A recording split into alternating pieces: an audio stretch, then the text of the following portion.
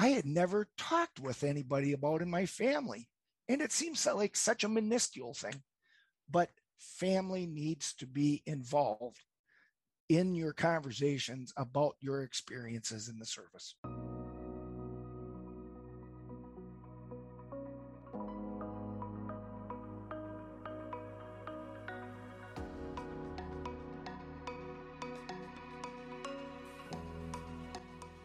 Welcome to the Stigma-Free Vet Zone podcast.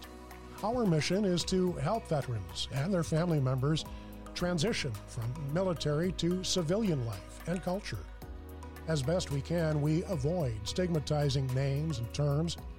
We feature conversations with those who have encountered unexpected reactions in their journey, including nightmares, rage, and isolation. Participants in our segments share experiences that make them uniquely qualified to join the quest to identify, understand, and resolve these enormous life challenges. Stigma-Free Vet Zone is brought to you by the Orban Foundation for Veterans. Learn more by visiting the Orban Foundation for Veterans.org, and donations are always welcome at the Orban Foundation for Veterans.org/donate. Thank you for embarking on this educational journey with the Stigma-Free Vet Zone podcast. Here's today's segment.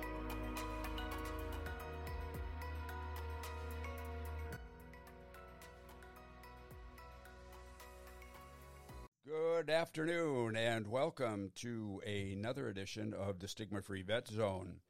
We are here in West Bend, and we're going to travel up north, and we are going to be visiting with a Marine veteran who's up in the farm country of Osseo, Wisconsin. And let's go up there immediately and welcome Scott Schultz. And Scott is a Marine Corps veteran who lives on a small farm near Osseo in west central Wisconsin, and called, which he may explain to us, the Northern Drift Zone. And I know the geology of Wisconsin, but I've never heard that before. He retired last year from a long career in print and broadcast journalism. 21 years ago, Scott and his wife Dee founded the educational nonprofit organization, the Heartbeat Center for Writing, Literacy, and the Arts. The Heartbeat Center's initial primary mission was to help people use creativity to find connections with the land and better understand their places in the world. Being a veteran, however, a large part of the Heartbeat's work has been in its Veteran Expressing Themselves project, helping veterans to use writing and the arts to heal. Being a writer, Scott focuses his VETS project on writing, as over the years he's been writing open doors for healing within many veterans, including himself.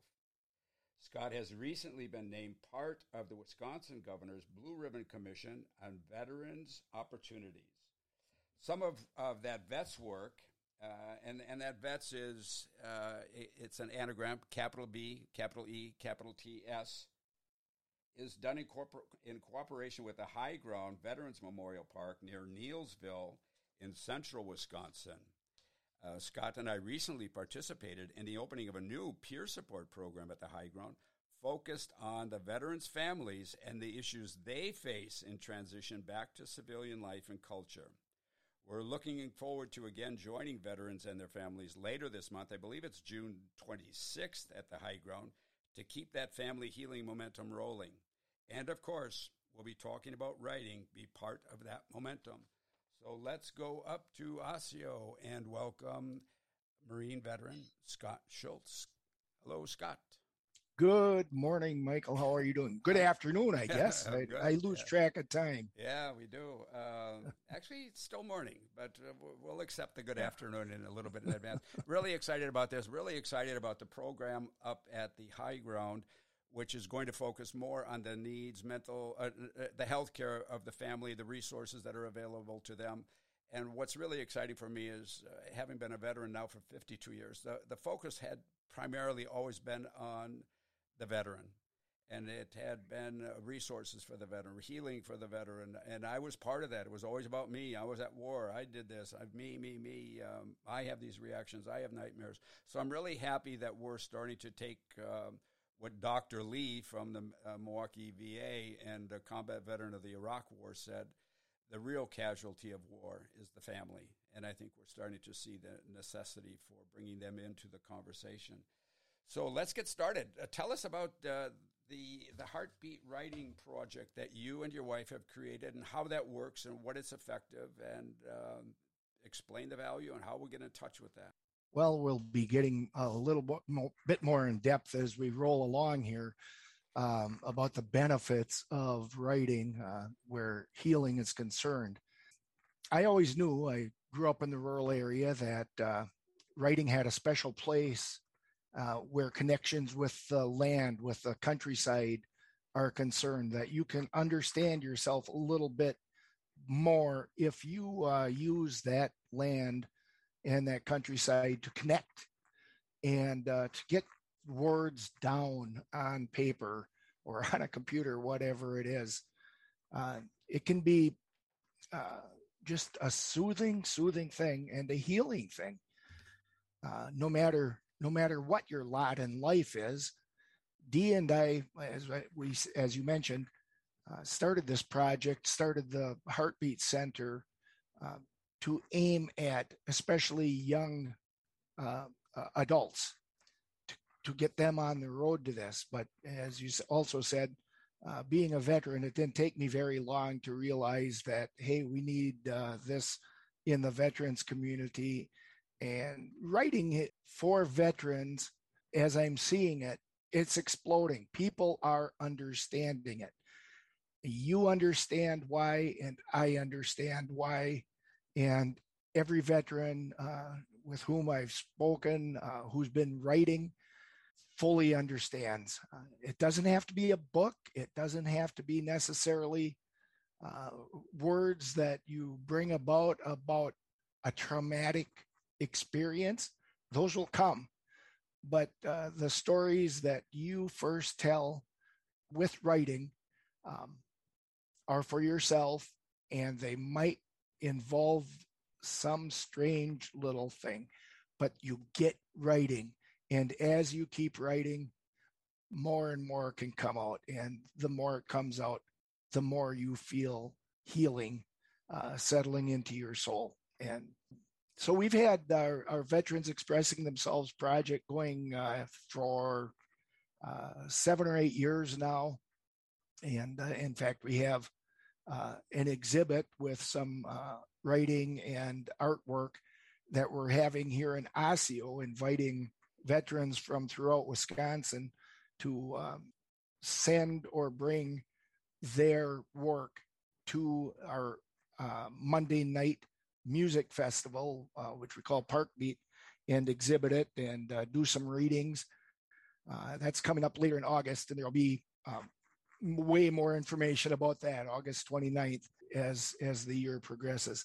But that thing at the High Ground, Michael, we're going to be presenting specifically a writing project in the next couple of months. This is planned to be a monthly project to include family members in the veterans healing. And with the first session, I saw more than ever before the need for involving family.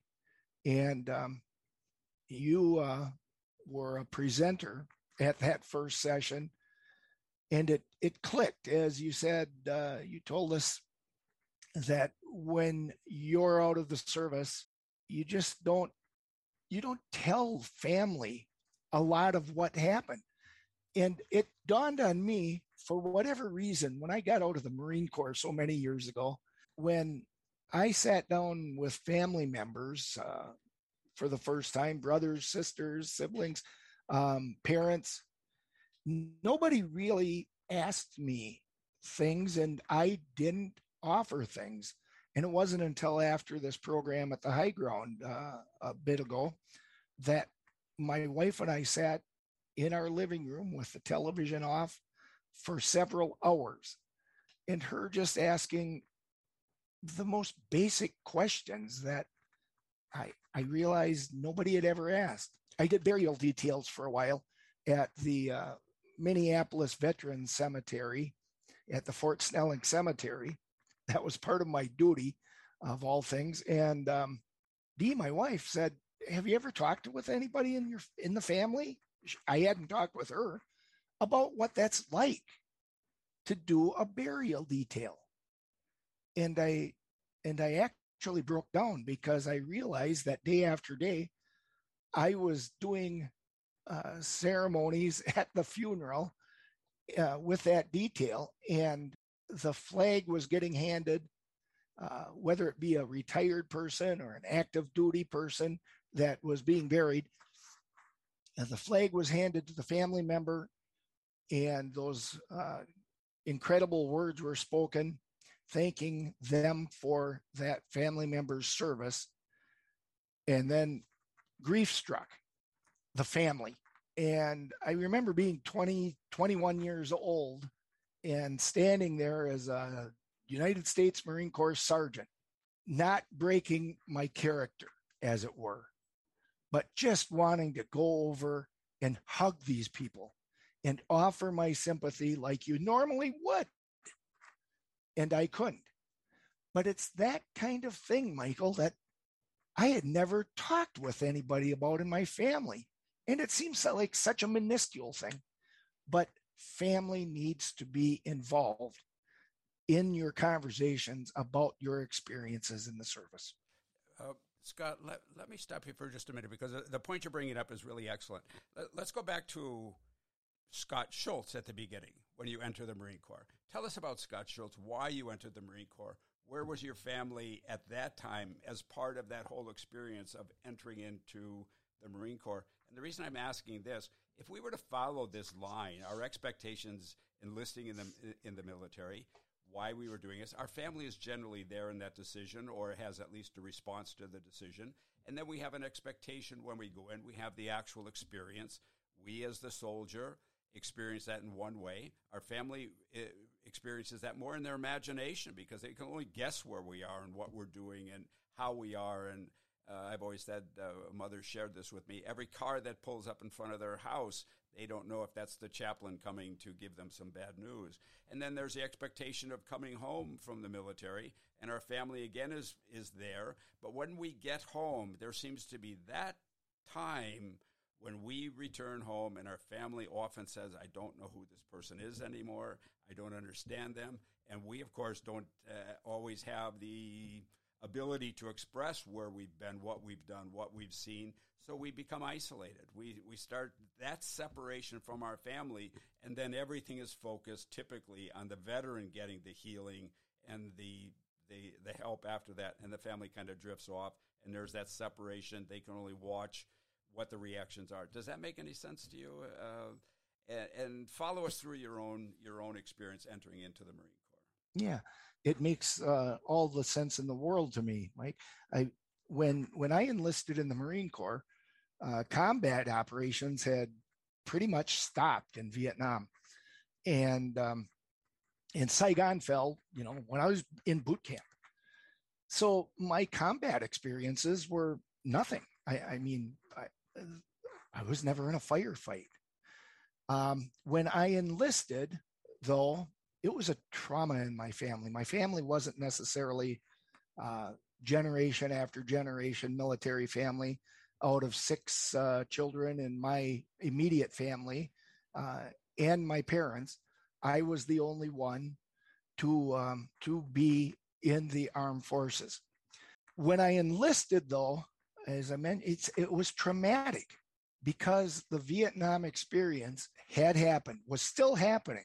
As we know all too well, frankly, the nation was tired of it and afraid of what might still come and still might be coming. And my parents were no different than that. And my sister, just the other day, one of my sisters was reminding me, we had a going away gathering, that for her, one of the biggest traumas that she can remember in her life was when the government car drove in with a recruiter in it to pick me up, to take me to Milwaukee to the AAFES Center. And she said, I cried for days. I was afraid for you. I didn't know what to expect. And then, I did my 3 years of active duty, and, then went on to some reserve duty too. But my family didn't know what to expect, as you said. And I can't imagine, if you're in country, what that family might be imagining. And I think they actually, along the way, Michael, made assumptions from what you might see in the media about what's going on in the military. And unless you're in the military, you don't know the day-to-day military life, everything from boring to lighting it up. And life-threatening, absolutely. Yeah. And when I got off of active duty, I thought back to that going away several years earlier, and the trauma and everything that I saw in my family. It was one of the first times I saw my dad cry. The only time I remember him crying other than that was when his mother died. And so when I got out, I thought, this will be a neat celebration thing. And it really was a ho-hum thing. I was kind of, reflecting on it now, in reflection, that kind of is surprising to me, that I thought maybe, you'd come back from the Far East and that people would say, what did you do day to day in the Far East? They knew my job basically, but did they know that I was in a landing craft, doing an amphibious landing or insertion exercises with helicopters and burial details, as I mentioned, and what it was like to do those things. And it seemed like nobody was interested. And I wasn't interested in telling them, because I think when you came back from combat, Michael, what's the famous thing that anybody asks a combat veteran? They're about 4 words. Yeah. Have you killed anyone? But beyond that, the military is a broad experience. You meet different people of different cultures. You eat different foods. You know the different smells of a foreign land. That's one thing that always strikes me. If you get off of an airplane in a different country, how in some places the air is different and it has a different smell about it. And I take note of that kind of thing. Knowing that, fulfilling whatever curiosity there might be among family members, I think is a definite part of transition and healing for veterans, whatever traumas you bumped into. And by the way, I know you maintain, and I'll let you speak toward this, that every veteran, the minute you raise your hand, you say that that oath of service, you pick up a weight. And whatever you do from there on during your time in service, you're picking up weights all along the way, no matter what your experiences are. I want to stop just for a second and go back, Scott, because you bring up so many good points. One in particular, and this is an assumption, that our families don't ask us about where we were or what we experienced, and we're not really prepared to tell them. And it's come to my conclusion. That's why I really firmly believe in this project at the High Ground. I honestly believe that oftentimes, out of respect, they don't know how to engage us in that conversation. They don't know how to ask that question. They don't know what questions to ask. They don't want to burden us with what they experienced. The experiences that they had, they don't consider to be that important. Yet this is the process, the final stage of the military obligation. The family has to be there. The focus has to be on the entire family, not just the veteran, because they went through sometimes what I think might even be more difficult. They experienced our active duty in their imagination. And what can happen in your imagination? It can be a very, very scary, frightening, sad, unhappy place. As you mentioned with your sister, you're going off to she doesn't know what, and she's crying before you leave. Imagine what they're thinking while you're away. So giving them the opportunity now to come forward and realize, you're just as important to this aspect or this part of the military experience as I am, as I, the veteran, am. and we need to hear your needs and your resources and what your feelings are, and how do we share this so that we can all come to a resolution on our military experience and move on to some joy, some happiness, and some love in life, and not have this incomplete mission or this incomplete experience in life. That's always been very, very important to me. So now, yeah, I do believe that anybody who has entered the military, if you have taken the oaths of service, you have no idea when they're going to take you, put an M16 or a weapon in your hand, and put you on the front lines. But I've always thought of it more after having taken one course in theater in college.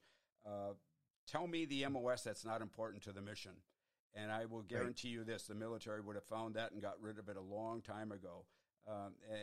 So whatever the experience doesn't always have to be related to combat, doesn't have to be related to deployments. It has to do with the fact that you took that oath of service, whatever your experience was. It's part of the entire story.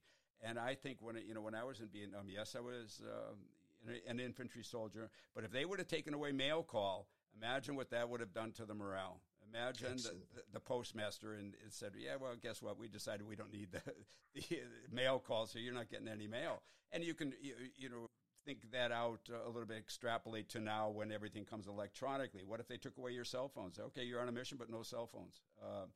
You're not getting any messages because we eliminated that MOS. So I don't know the MOS. So they're all important, the same as on a play. At the end of the play, everybody comes out, including the lighting, the sound people, and everybody takes a bow for a successful play. Well, take away one of those people and let me know if the play would have been just as successful. I don't. Reinforcing your family involvement thoughts at that first session at the high ground. It wasn't a very large gathering of, as you know, family members and veterans. But when discussions really started rolling, as they do in a group like that, I thought one of the most profound moments was when an Iraq veteran opened up about some things, and his father, who's a little bit older, turned and said to the person next to him, "I didn't know any of that." Well, set that stage a little bit more clearly. The father and the son are both at this very first meeting, sitting next to each other. Yes. And now I'm being a little bit redundant in your name, is telling these things openly. But first, what happened? We sat for a good half hour, and I think this is really key to the success of this project. This veteran became trusting. He felt comfortable. He felt safe in telling these things, because the things that he began to share were not the things you just share with anyone at any time. These were very intimate experiences that he had in combat, wanting to be able to express that with his wife, and he couldn't even get in touch with her. Very, very dramatic presentation. And his father, now continue, sorry to interrupt, but that's when the father says, "I didn't know any of this." Right. He didn't know his son's wife fell to the floor at one point when he called her and talked with her from his camp in Iraq, telling her about some of the things that he sees on a daily basis.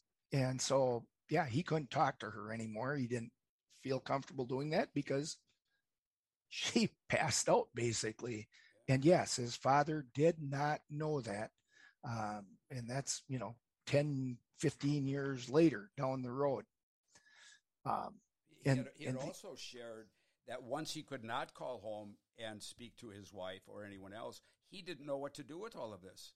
Yes. What he was experiencing. He had to, this is what we would have called, started numbing. He had to start internalizing all of this, start putting it away, starting absorbing this, find some way to put up with all of this. And he was talking about firefights, taking on fire, direct fire, and all of this, that he had no way of dealing with this. There was no way. How do I get rid of this energy? So he was internalizing it, which is something that happens with many of us. The internalization, another anecdote from that session that was powerful to me was a Marine veteran, a retiree, whose son is in the Marine Corps as we speak. And that son calls home off and on, and he doesn't talk with his mother. he talks with his dad. And his mother, at this session, it dawned on her that, wait a minute, I've been shut out. And the father said, I'm sorry that we've shut you out. I didn't realize that. It was just the talk between the two Marines. And mom was wondering and scared, as she has been all through her husband's career. The minute he leaves on a deployment, as you say, Michael, the brain starts working. What is he doing? Where is he? And all those things are running through her mind as her son and father are talking. And one thing where that's concerned too, I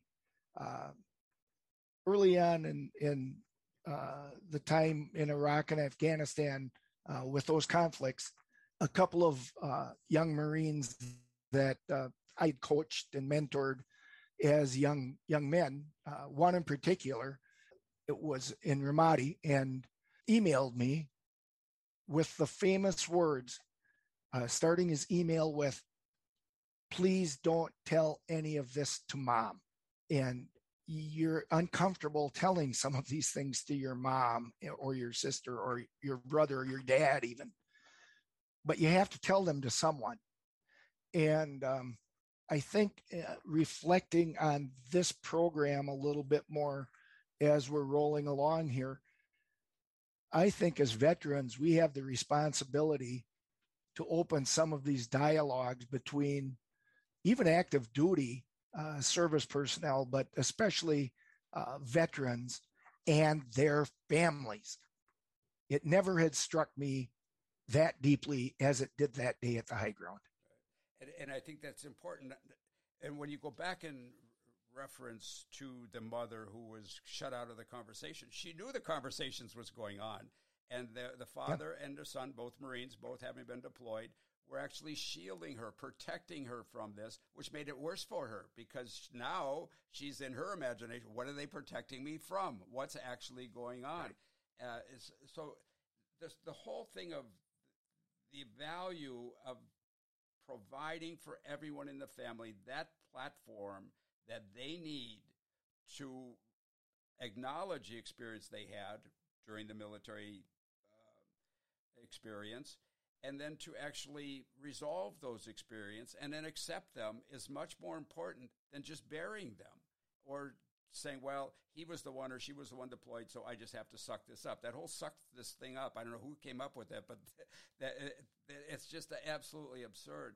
So you're right, providing not just the opportunity for the families, but I think we have to think of the family as the primary healthcare unit. And also think about that house where we live, those four walls and doors and windows should be the responsibility of us as veterans to make certain that is a happy, safe environment where they trust us as veterans to provide them with that security.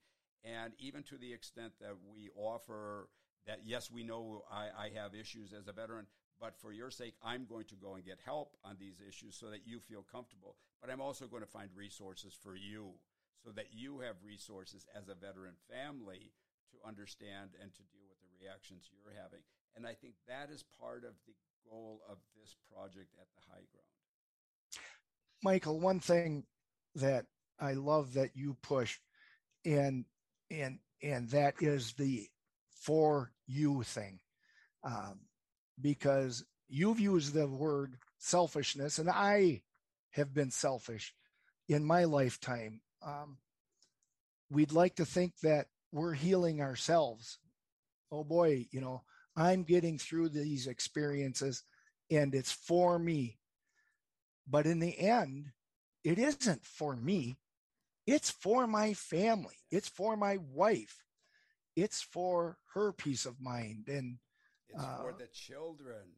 Yes, absolutely. Yes. Absolutely. One of the things that, and I've been working with veterans for a long time after my own commitment to the VA hospital in Toma for inpatient treatment, is how many families have suffered because of the inability of us to communicate and to provide resources for everyone. And through the years with the podcast, really shocked at how many veterans are completely disconnected from their children. In one Absolutely. way or another. They are Yes. estranged from their children. Some don't even want anything to do with them.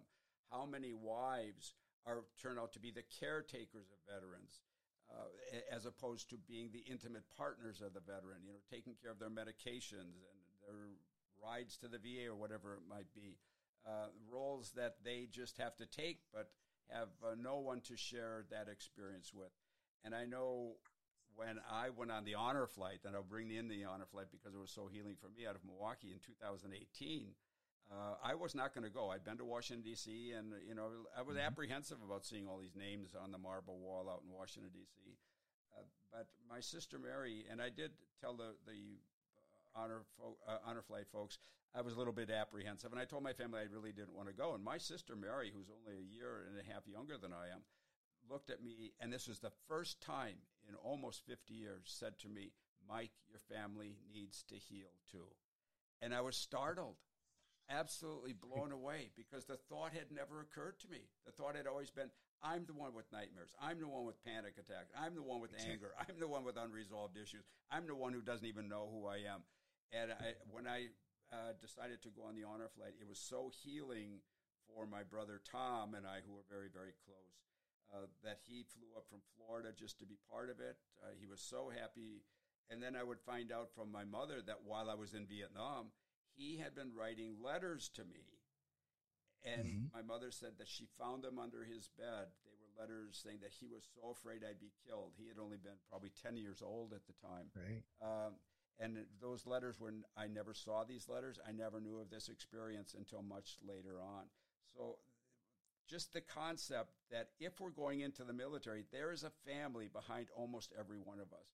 And they have to be, in my opinion, acknowledged and considered as participants in this whole military experience.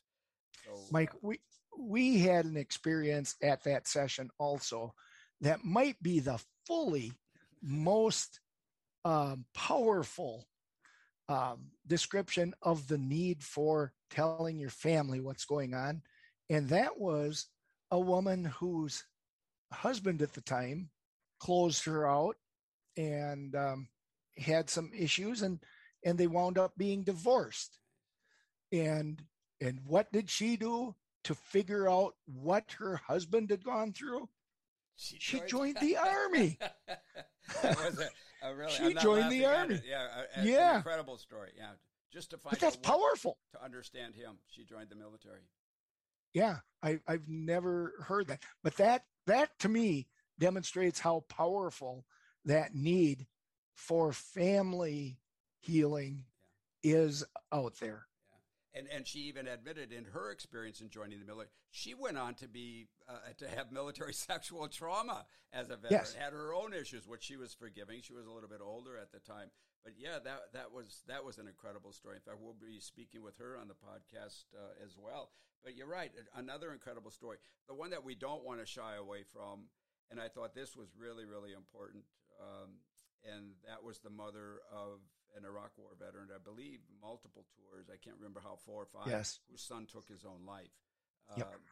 And the devastation that she has faced in healing from this, and how much of that would, I don't even want to get into assuming or trying to understand what reason was or what could have been prevented or what could have helped. The results were just absolutely devastating for this woman. So she has found at least companionship in coming to these, and trust and comfort in coming to these sessions and participating, and not just participating, but trying to present this from the standpoint of what a mother experiences with the loss of a child. Right.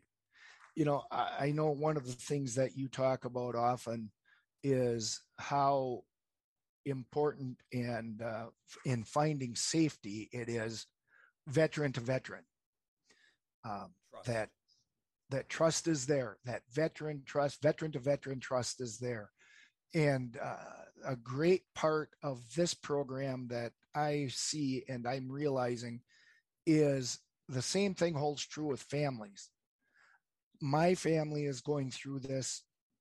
I'm willing to talk with you because your family understands what we're going through and are talking about. So the family healing is a big thing. Yeah. Well, it's not just that, Scott, but the other additional thing, anyone who participates in this particular program isn't just coming there to share their experiences. They're joining with us and joining with the High Ground and joining with the Heartbeat with the idea of joining a team that wants to improve that transition by their own participation. Right. And there's healing in that. There's healing not just in coming to share your particular or unique experience, but there's joining this group because we want to make this better for other veterans and families who are going through this experience. And by participating in this project, that's what we're doing. We're opening up. We're talking about this. And the more we talk about it openly, the more rational all of these experiences that we thought were so absurd turn out to be, how plausible they are and how understandable they are when they're addressed and when they're spoken of. So they're joining right. this team that's making that transition better, and that's also very healing. In veterans situations, you feel alone. When that depression hits, I know personally, or that anxiety hits, you are alone. And you have that feeling. And we have to realize that moms, dads, brothers, sisters, wives have that same feeling that I'm alone, and you're not. You can go to something like this and realize that you're not alone. And that's a big part of this for me. It is, and make it better. And there's more than just being alone, but there's the loss of quality and joy in life, the emotional, spiritual intimacy with your family members.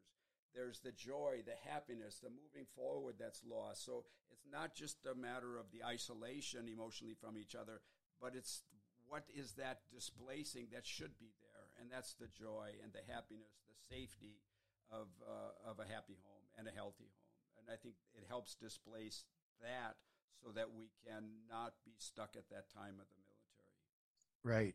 And again, Michael, the programs at the High Ground have a lot of different facets with them. You were talking about the mom who lost her son, who took his own life afterwards. And we heard, I have in my hand literally a book called Souled Out, SOULED Out, written by a fellow named Michael Orban. And if we're going to be with the Heartbeat, as we've mentioned several times, part of the participation in this program for the Heartbeat will be asking people to do some writing. Not for me, not for Michael Orban or anybody else, but for yourself, for your family, or as a family member.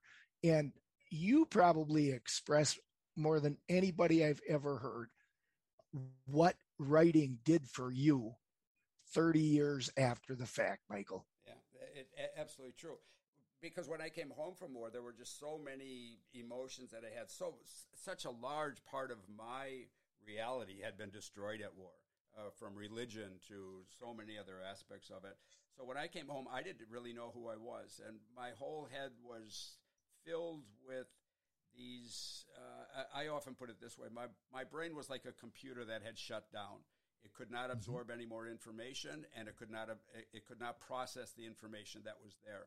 So for 30 years, I just went through all of these, and if I were to explain every reaction as a different type of spaghetti, this mind full of all of these noodles entwined, and I would go from crying to anger to rage to disappointment to crying, back and forth to laughter, as all of these different experiences would come to mind and then fade to a different one, and I could never resolve any of them. So I was really stuck for 30 years for the main part of physically aging, but psychologically, spiritually stuck at that time of war, because all of these things were just continually going through my mind. And this would, of course, create panic attacks, nightmares, dreams, guilt, shame, all of these other things that I couldn't resolve. And it wasn't until I went to inpatient treatment at the VA in Toma, and I'm not promoting them, but they certainly saved my life when I walked in there. And one of the things that they suggested that we could do, and they put a whole list of things before us: poetry, music, that might be therapeutic or might be healing or might help in resolving some of these issues, was writing. And when I started writing, what I was putting on paper was really getting those things out of my head for 30 years that had been unresolved. These were the reactions, but they were so confused and isolated and trapped in my mind. When I put them on paper, now I could go back and look at them: nightmares, anger, rage, disconnection, minimizing the experience, guilt, shame, on and on and on, loss of intimacy, emotional intimacy. And then they handed me, of course, a document called the Common Responses to Trauma. But when I could go through and say, these are the reactions that I've had, if they had been identified immediately when I left the military, I could have worked on resolving them. But now I had become these reactions. I had become all of these things. But to get them out on paper, now I could see them. But once I could see them, I could start to resolve them. And once I could start to resolve them, then I could accept the fact that they have them and either resolve them or just accept them as part of the experience of my life. The most valuable thing I ever did. I never, ever had a dream of being an author, but I had a dream of resolving these issues. And writing was the only thing at the time that would help. I fully understand that, and I appreciate you sharing that. And as I said, we're going to do some writing along the way at these programs at the High Ground. And I'm certainly going to be there month after month with these things. And I hope a lot of folks, anybody listening to this, will consider, as a family member, as a veteran, or both, to come to this. The next one is June 26th, the 26th of June, at 2 p.m. at the High Ground Veterans Memorial Park, which is right in the center of the state by Neilsville along Highway 10. It's not a long drive from anywhere, even West Bend. Take a minute, Scott, and just give us a graphic of the High Ground. What's there? What is this place? And why did it originate? What is it today? It's not just a tent out in the middle of the woods. I mean, this is a beautiful, beautiful memorial park. Right. It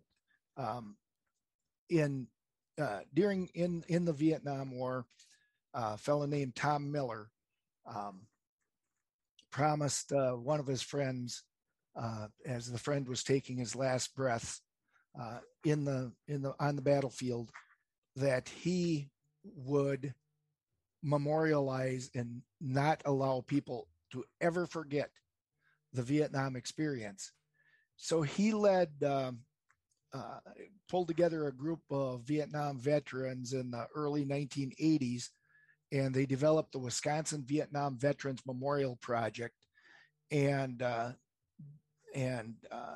that resulted in maybe one of the most profound monuments that I ever know, and it's called Fragments.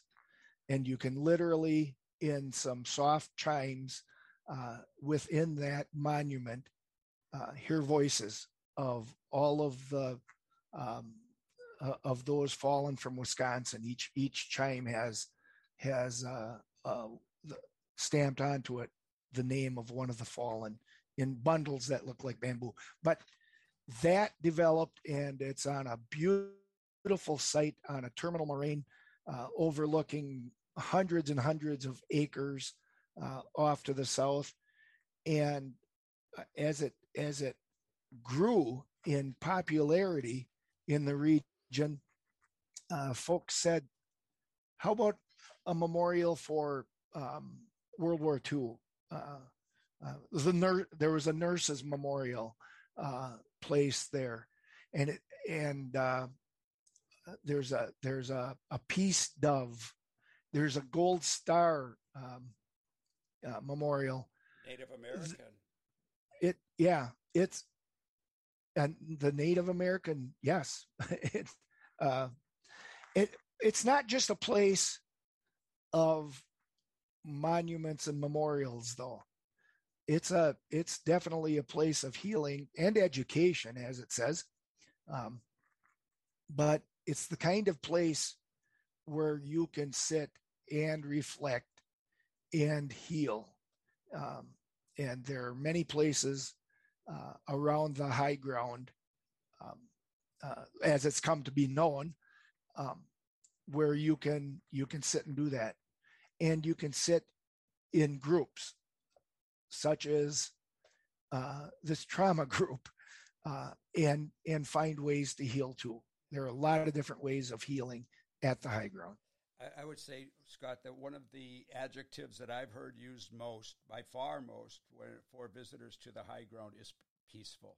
It's a peaceful place. You just feel peace and relaxation. And the other thing, it's on such a large acreage of land that there's walking trails there.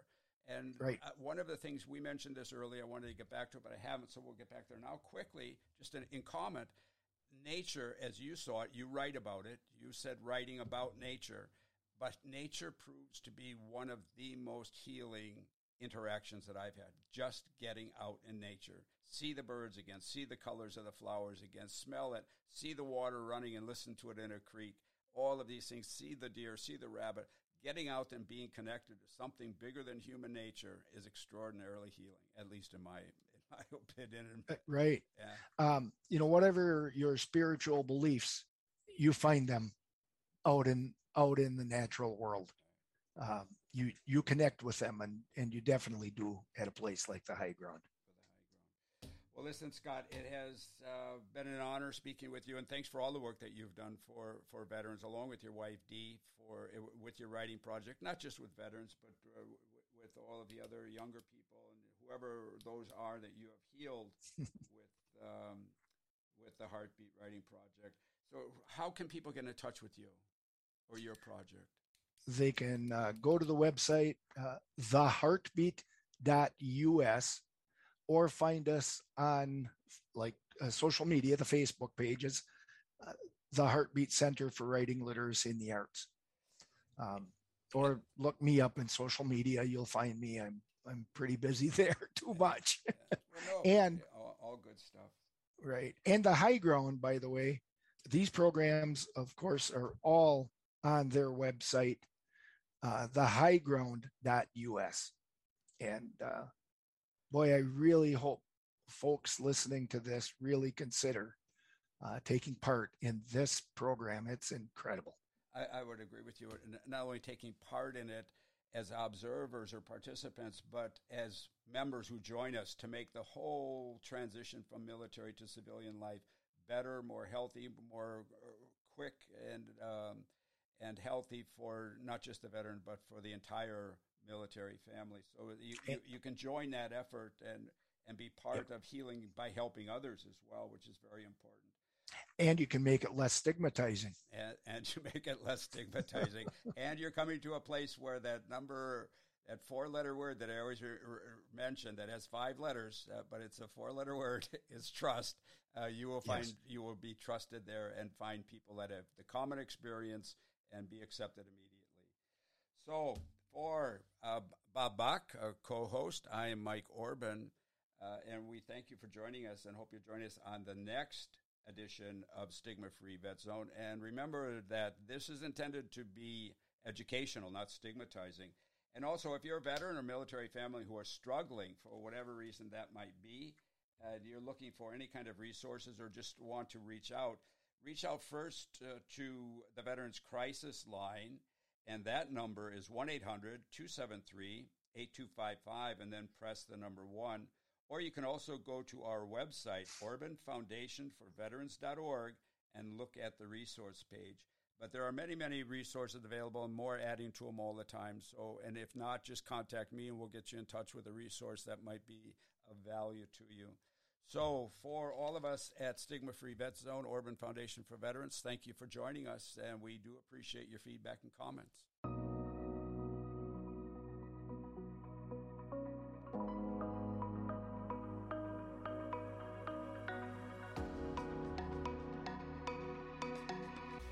Thank you for listening to the Stigma Free Vet Zone podcast. Your feedback is welcomed and encouraged. You'll find contact information on our webpage, OrbanFoundationForVeterans.org. While you're there, please consider making a contribution. Donations help us continue to bring greater hope, Understanding and Resolution on Issues of Civilian Readjustment for All Military Veterans and Families. Anyone who donates to the podcast will receive a free copy of the book, Sold Out: Conquering the Experiences of War by Michael Orban. On behalf of Michael Orban, Bob Bach, and Aaron Schraufnagel, thanks for joining us, and please tune in again.